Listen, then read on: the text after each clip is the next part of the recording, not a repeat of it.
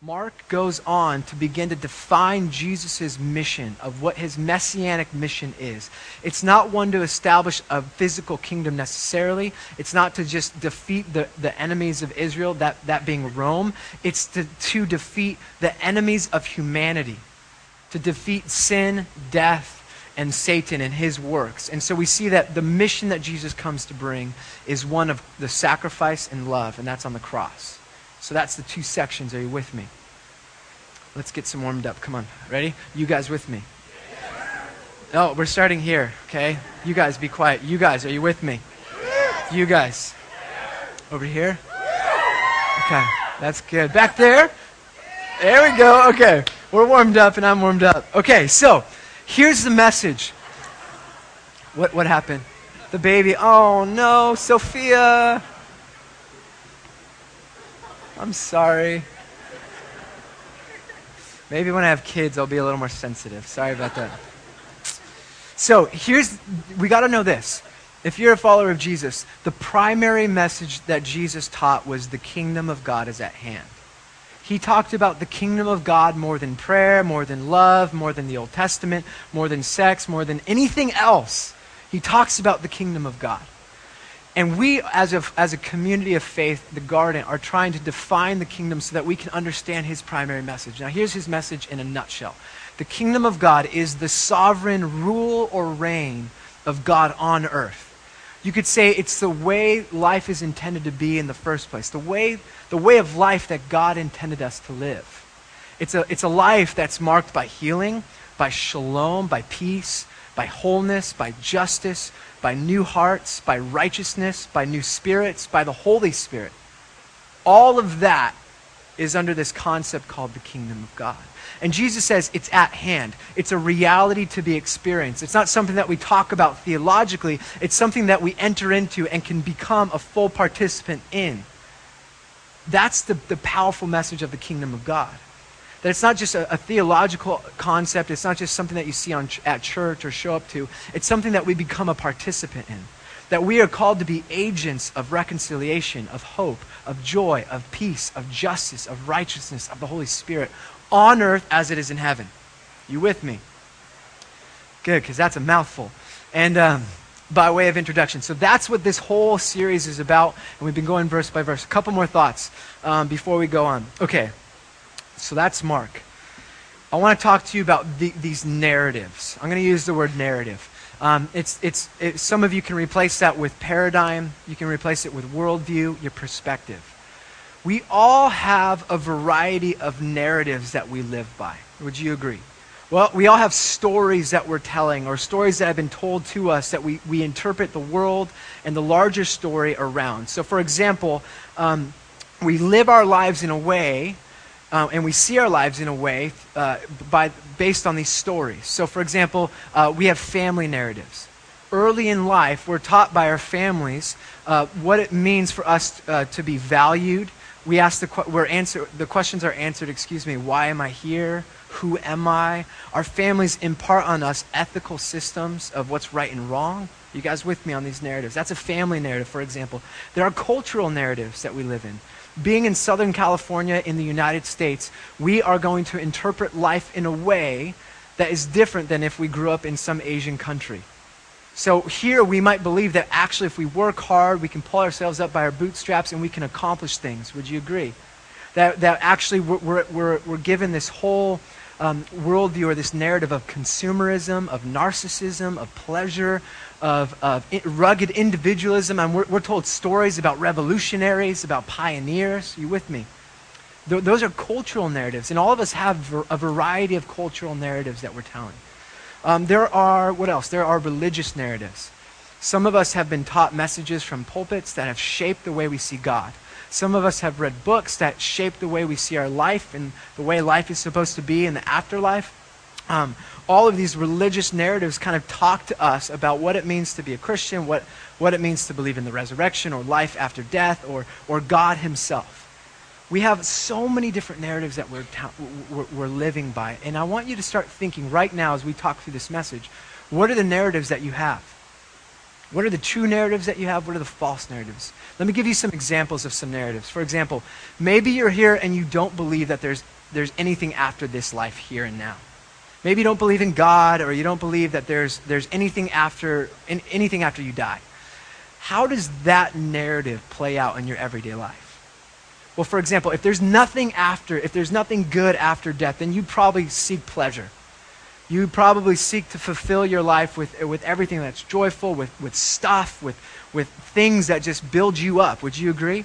Maybe some of you, if you have that perspective, you're self-focused and you are narcissistic because everything revolves around you. That's a common paradigm. The common paradigm of our generation is that there's nothing else after this life. And it shapes a more cynical, a lack of hope in society. Those are those narratives. I'll give you an example of one of the narratives I grew up with. For whatever reason, I grew up with this narrative. Maybe some of you can relate. That I'm valuable if I'm successful.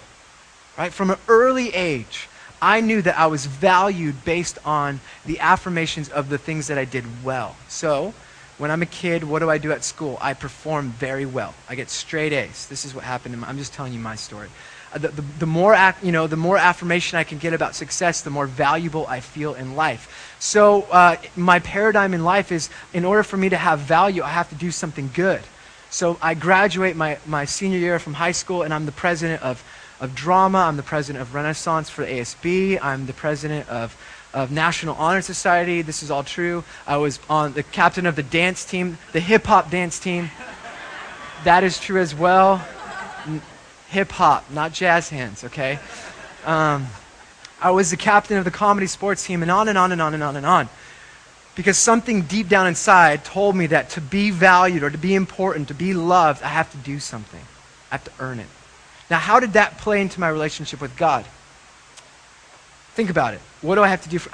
It's not that I just have to show up on Sunday. I have to do a lot of stuff on Sunday. I have to read my Bible, not just a little bit. I've got to read the Bible in 90 days. I got to fast 5 days a week. I've got to pray for hours on the end. I got to see miracles happen on a regular basis and bring thousands of people to faith. That's how I know God loves me. That's the narrative I believed in. Maybe I'm the only one here, but that's a false narrative that I'm constantly having to repent of. Because that's not a true narrative of God, is it?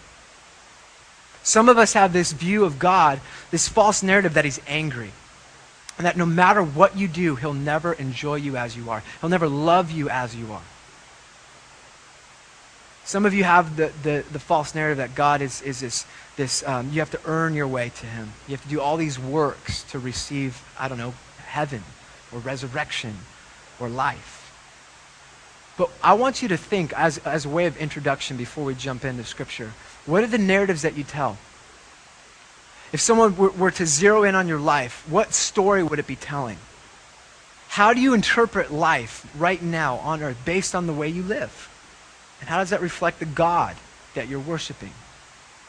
Because if someone looked in my life when I'm worshiping a God that's all about works and all about valuing those that are successful, how many of you would want to worship the same God? That's not the God of the Bible. Are you with me? Okay. By way of introduction, Mark chapter 12, verse 13. So here we are in Mark. Oh, one more thing. Gosh, lots of intro today. We are in the middle of the temple, okay? So Mark chapters 1 through 10 is about 3.5 years of Jesus' ministry. Mark chapters 11 through 16 is 7 days of Jesus' ministry. A couple days ago, Jesus comes to the temple. Now here's the picture of the temple. The temple in Israel is the center of the capital city, Jerusalem, which to the paradigm, to the narrative of the Jewish community, this is the center of the world. This was planned by King David, built by his son, King Solomon, and this is the place where heaven met earth. This is also the place that God's very presence dwelt. This is where people could come and actually meet God. The temple was the capital of the religious system. It was like the Vatican, but it was also the capital for politics, for justice and the judicial system, as well as the governing rule for them. So it was like the White House, the Vatican, the Supreme Court, and Wall Street all rolled up into one right here. And Jesus, a 33-year-old rabbi from a no-name place called Nazareth, a backwater part of Barstow, basically, comes. Forgive me if you're from Barstow. I know you're here. But you get the point if you live there. And he comes in, and he starts throwing tables. He starts messing everything up. He starts ordering people around. He comes with an authority that they question. And so we're right after that scene. Jesus just flips out in this temple. And he says, this needs to be a house of prayer, not a den of thieves. And he just starts organizing and ordering the temple and the people around. And so he's all of a sudden being questioned by the authorities, by the rulers of the temple. And they want to know who he is, what gives him the right to say these things. And so we pick up in that story where Jesus is being confronted by the religious leaders. And here we go, verse 13. Later, they sent some of the Pharisees and Herodians to Jesus to catch him in his words. They came to him and said, "Teacher, we know that you are a man of integrity. You aren't swayed by others because you pay no attention to who they are, but you teach the way of God in accordance with truth. Is it right to pay the imperial tax to Caesar or not? Should we pay him or shouldn't we?" But Jesus, knowing their hypocrisy, said to them, "Why are you trying to trap me?" he asked. "Bring me a denarius and let me look at it." They brought him the coin, and he asked them, "Whose image is this, and whose inscription?" "Caesar's," they replied. Then Jesus said to them, "Give back to Caesar what is Caesar's, and to God what is God's." And they were all amazed.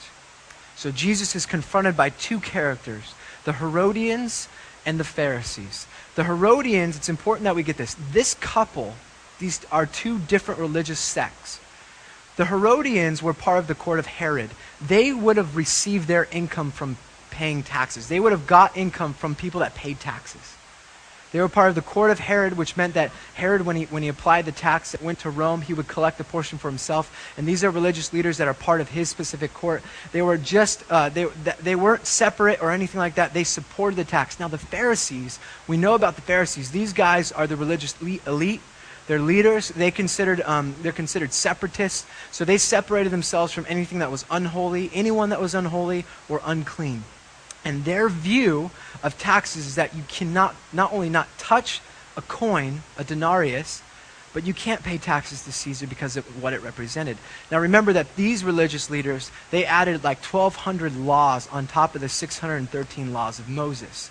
They're all about rules and regulations. And these two different groups of people come together, and they have a mutual enemy, Jesus. And they want to know whether they should pay taxes, because the question itself is absolutely, it's going to lead to Jesus' demise if he chooses. And I'll get to that in a second. But let me talk about taxes. Here's a coin. So taxes were implemented around 6 AD by Caesar Augustus. But this time, during Jesus' life, you had this silver coin. This is a denarius. It's worth about 15 cents. And it was collected at the temple in Jerusalem. And it went from the temple to Herod's court, where he would then send whatever the portion was that he was required to receive from Israel to Rome. Okay? It was seen as oppressive. Some people estimate that Herod added like 40% more than what was necessary, and they were being taxed by 80% of their income was taxed. I mean, they lived off of 20%. This is the son of Caesar Augustus. On it, it says Tiberius Caesar Augustus, son of the divine Augustus. On the other side of the coin, it said Pontifex Maximus, which means high priest. Jewish people believed that to pay taxes was to worship Caesar. To pay taxes, to touch a tax, was to touch a graven image to a false god. The question, though, isn't about paying taxes. It's about trapping Jesus in his words, right? And so what we have here is that these guys are trying to discredit Jesus' authority in the temple. So here's the question. Do we give Caesar, do we pay taxes to Caesar, or don't we? If Jesus says, yes, pay taxes to Caesar, he's seen as a traitor by the crowd. If he says yes, he loses it. He's seen as a traitor. These guys are trying to fit him in. Is he a traitor? Or if he says don't pay taxes, he's a revolutionary. And the Roman imperial guard will come down on him and destroy him. So either way he answers it, the religious leaders have him in a trap. Do you fit this particular system or this system? Are you right or are you left? Are you red or blue? Because this ideologically does not fit with this ideologically, and that's the only way we can see this system working out. Where do you fit Jesus in this political system? That's what's going on. And this is Jesus' response. Whose image is on the coin? Whose image is on the coin? The Greek word for image is the counterpart for the Hebrew word that's used in Genesis chapter 1, verse 26. When God says, let us make mankind in our image. Now, he could have used a different word, but he doesn't. He does this on purpose. He's so smart. If you don't think Jesus is smart, you're missing the point. He's a superior teacher than anyone. So, he says, whose image? Now, any Jew listening would have caught exactly what Jesus just did. He flipped it upside down. It's no longer a question of loyalty to Caesar or not. It's now a question of loyalty to God. So it's like Jesus saying, okay, give these cheap medals to Caesar and render to God what's deserving of him. Let me say that again. That's not what he says, actually. Let me give you a better way of saying it. I've written it so much better. He says, okay, give Caesar back these worthless pieces of metal, and he claims, but know that we are to render God all things, since God alone is divine, and all belongs to God. The question now is about stewardship. The question now is not about whether or not Jesus fits into the system, but that our allegiance to God supersedes the system we create. Do you see the difference? Where we are so anxious to find Jesus over here, Jesus says, well, what about this way? He offers a kingdom perspective, a third alternative. And it seems like he does this every time he's questioned, doesn't it? You know, the world says this, but I say this. So Jesus here challenges the narrative that says, well, there's only two ways that you can really fit, and offers another way. How many of us, honestly, try to fit Jesus into the systems we've created in life, rather than allow him to redefine the system or the purpose of the system in the first place? Are you with me on that? Great. So the main point is our allegiance in any political environment and any narrative is first to God. Remember that. It's a good year to talk about that stuff, okay? I'm not going to get into it, though. Here we go. Next part. So that was one thing. The Pharisees and the Herodians. It's like a ping pong match. We got the Pharisees and the Herodians, and it's the Sadducees, then it's the scribes, and it's literally back and forth. And Jesus just kind of boom, boom, boom, shoots them down all at once. So here's the Sadducees. It says this in verse 18. Then the Sadducees, who say there is no resurrection, came to him with a question. Teacher, they said, Moses wrote for us that if a man's brother dies and leaves a wife but no children, the man must marry the widow and raise up offspring for his brother.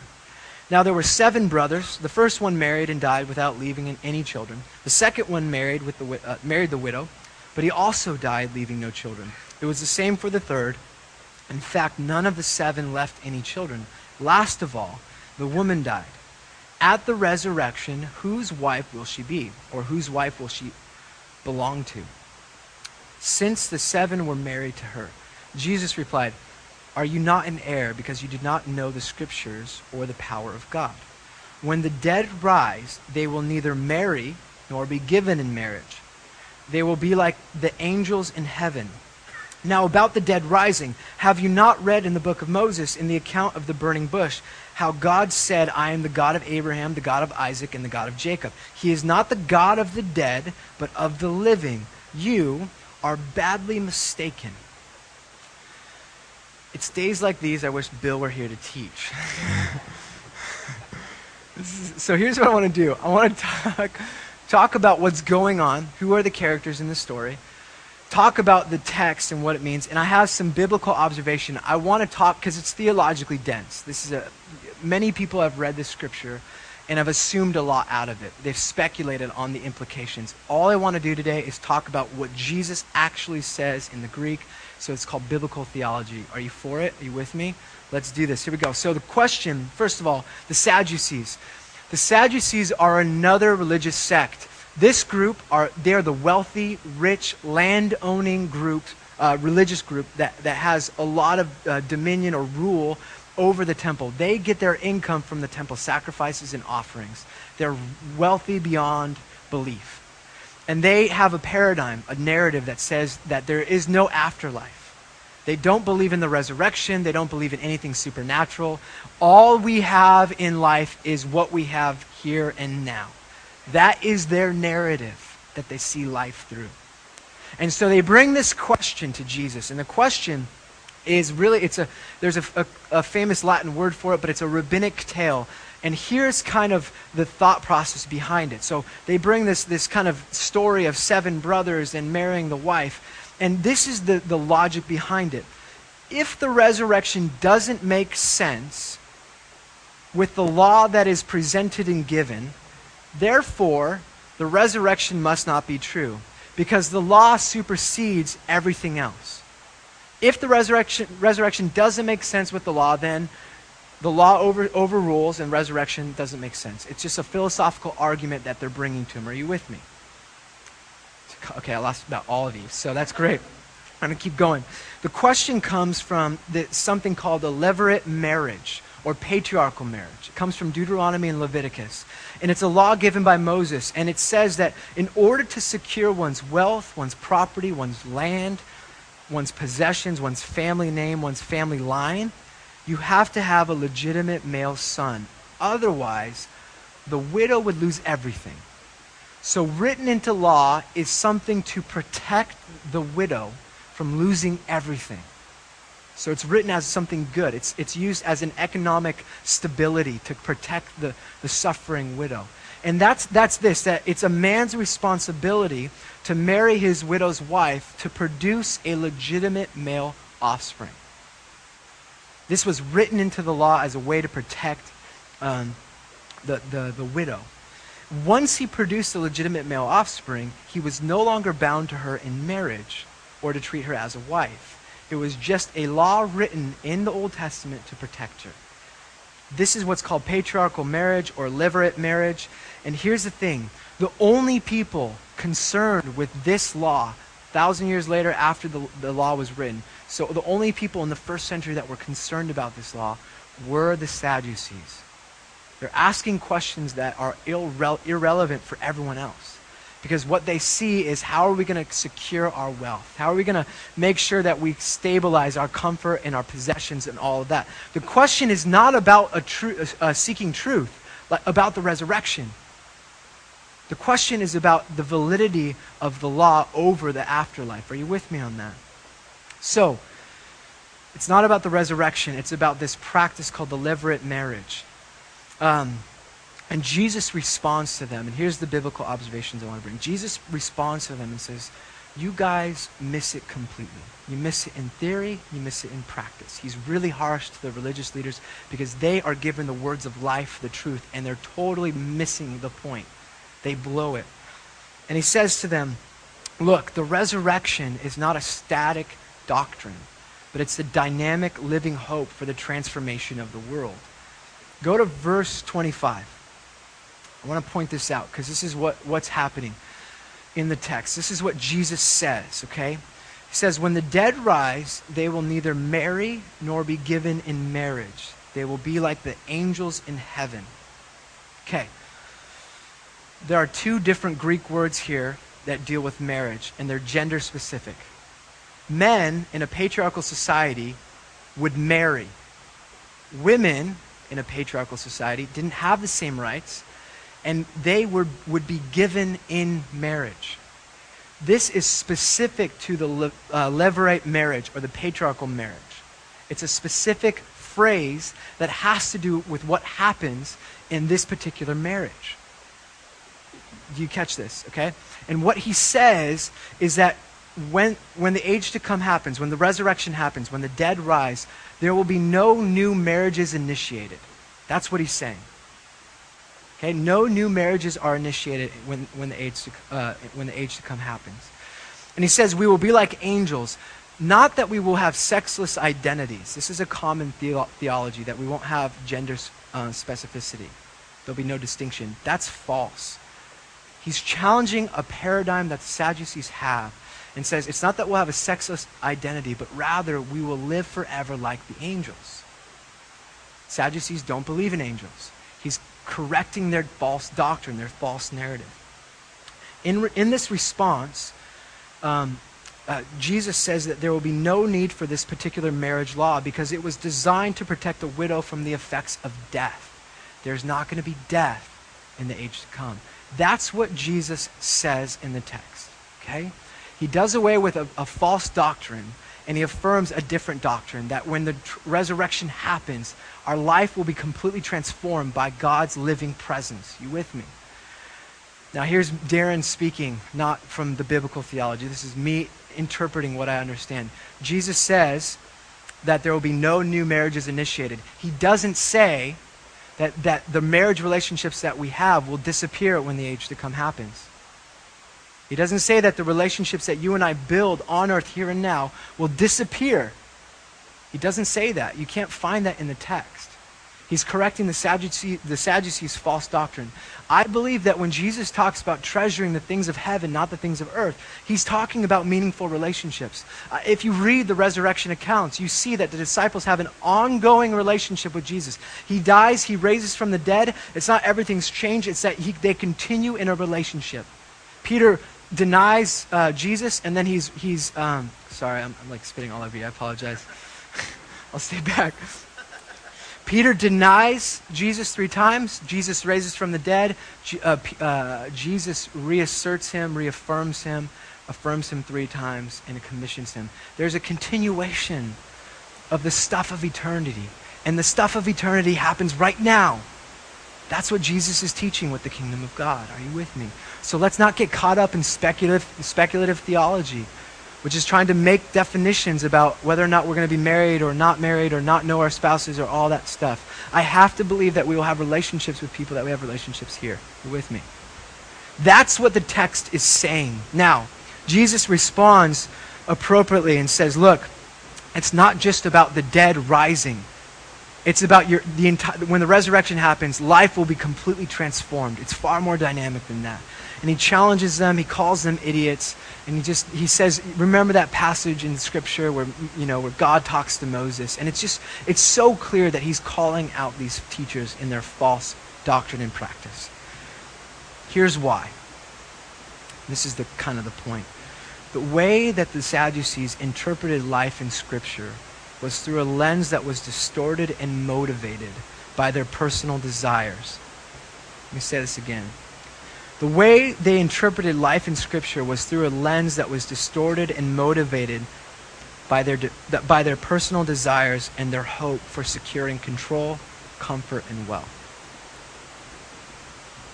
They looked at the text through the lens, through their own personal narrative that had to do with them controlling wealth, being rich, having lots of land, and them not seeing past that in the resurrection. In other words, you could say it this way. They use Scripture to justify, affirm, validate, and accommodate their lifestyle.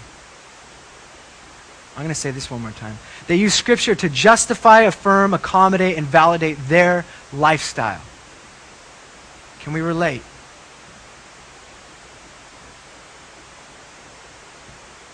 How many of us use Scripture or don't use a particular Scripture in a way that validates our narratives that are false? Let's just play around with a couple. One that's dominant in American culture is this consumer-oriented culture. God obviously wants to bless you. Our definition of blessing is completely different. We think that has to do with more houses, more stuff, bigger cars, better vacations. We literally build empires in small kingdoms that are going to be vaporized. They're going to evaporate. They're things that will be dust. There'll be moths eating away, and thieves will come in and steal. We are called to treasure things that will last for eternity. But how many of us are actually not comparing things of eternity, but comparing things like with the Joneses? We put our dreams as something that we worship and idolize. When I get here, when I save this amount of money, when my bank account reaches here. And Jesus says to give to those who ask. He says to store up things in heaven. He talks about living as the resurrection example. I mean, there's so many elements with money. He says, don't worry about your life. Yet all I see around me are friends, and I'll be one of them as well, that just worry tremendously about retirement. Or about what clothes I'm going to wear, about the consumer-oriented culture. Apple's coming out with a new product in March. I know it's coming. It's built into my narrative. And they've been off on their cycle dates. I'm just saying it now. It's my idol. Kill it. It's not my idol. I don't struggle. Shoot, those who know me. Crap. Excuse me. But okay, so God wants to, let's take that paradigm and apply it to Scripture. Jesus was in the center of God's will and died. The apostles, center of God's will. Some of them were stoned to death, crucified upside down, burned on a stake. Those are the closest people to Jesus. And does that look like a blessed life? How do we define blessing? That's called the prosperity gospel, by the way. God wants to give you a Cadillac. He doesn't. Maybe he does. Oh, I love this one. Sexuality. Let's go there. When I was a youth pastor, I would preach, it says in Ephesians, not even a hint of sexual immorality. What's the first question? Well, what does a hint mean? And then it goes, well, how far is too far? And so you make these decisions about your sexuality that have to do with freedom, life, and marriage. It has to do with power and the gift of what sex represents. But we condition it to these paradigms that say, well, going this far isn't a hint of sexual immorality. I don't want to get too graphic. But we get the point. Maybe we're not in a relationship and we go, yes, we're doing some purity, we're right on, I'm doing good. But then as soon as we get into a relationship, we start questioning, blurring the lines of what hint actually means, to where all of a sudden our paradigm of pleasure is overruling Scripture's authority. Are you with me? You go to finances, you go to sexuality, you go with dreams, you go with lifestyle choices, you go with everything, and all of a sudden we talk about politics.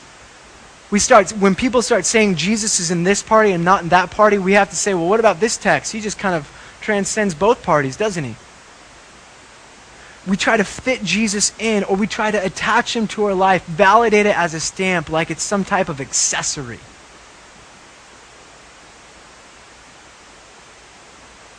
I mean, here's a question. If somebody followed you in your everyday, ordinary life, 7 days a week, would they see a follower of Christ who forgives his enemies, who prays for those who persecute him, who loves the way Jesus loves? If you're a husband who lays down his life for his bride, or does he see someone that shows up to church on Sunday, sings songs for about an hour and a half, and lives like everyone else?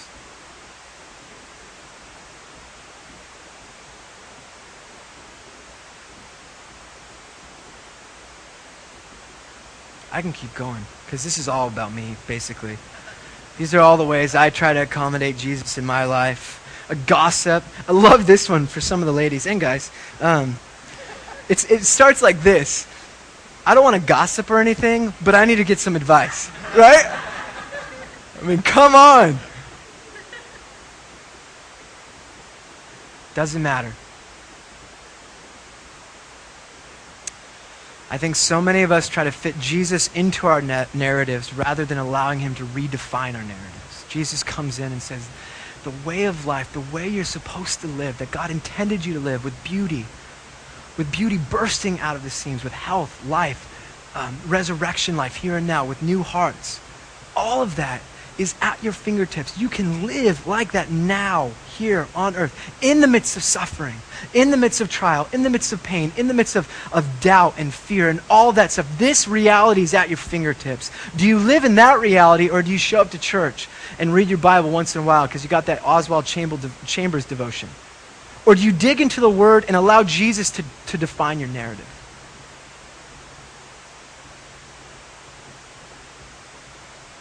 I mean, he comes in and redefines so many narratives. I was talking to my friend Jeffrey over here, talking about the prodigal son. I mean, think about this. If you think God's angry, what do you do with the narrative of the prodigal? If you think he's an angry judge, Jesus tells a story about God's character, and this is what happens in a nutshell. A guy asks for his inheritance, takes it early, takes all of it early, basically saying to his dad, look, I want you dead, takes it, squanders it, hangs out with the lowlives, comes back and says, I'm going to be a slave for my dad and pay it back. I have no worth in his eyes because I wished him dead. And he starts walking home. As he's walking home, his father sees him from a distance, runs to him, which you would never do in the first century. Before the son can even apologize or give us some lame excuse or say that he wants to be a slave, his dad puts his arms around him, puts a cloak around him, puts a ring on his finger, declaring that this is his son, kills the fatted calf, and throws a party. How do you do that when he's an angry God? Do you have that narrative? If you don't, you're worshiping a false idol. And that's whatever God that doesn't fit that stereotype. You with me? So what do we do with this? Well, let me tell you a couple of things. Jesus was the Messiah and didn't fit the expectations that were placed upon him. He didn't fit in the system. He redefined resurrection life. He didn't come and establish an earthly kingdom. He established a triumphant kingdom that involved something far greater. The enemy wasn't just Rome. It was Satan. It was sin. It was death. And because he didn't meet their expectations, they killed him. Because Jesus didn't fit into their narratives, they killed him. If you were there 2,000 years ago, I guarantee you would have been like me, nailing him to the cross. Because that means my dream. That means my security. That means my wealth. That means my retirement. That means life. That means all of those things. And Jesus says, whoa. You can have all that, but let's make it right.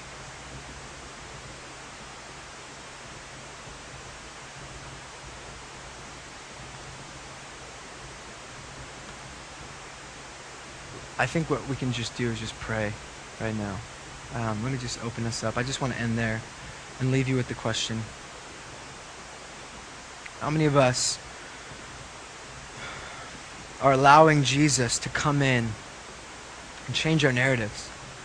To not be an accessory, but to transform everything. The word for repentance is metanoia in Greek. It means to change one's mind. Some of us just need to repent this morning. Let's pray. And then we'll worship. Lord Jesus, we come humbly before you, recognizing that, yes, we too probably would have killed you. We just confess that we live stories that are way too small for what you invite us into. Stories of fear and insecurity and doubt, of selfish ambition and dreams. And God, you invite us into so much more. Holy Spirit, I pray that you'd minister to us this morning.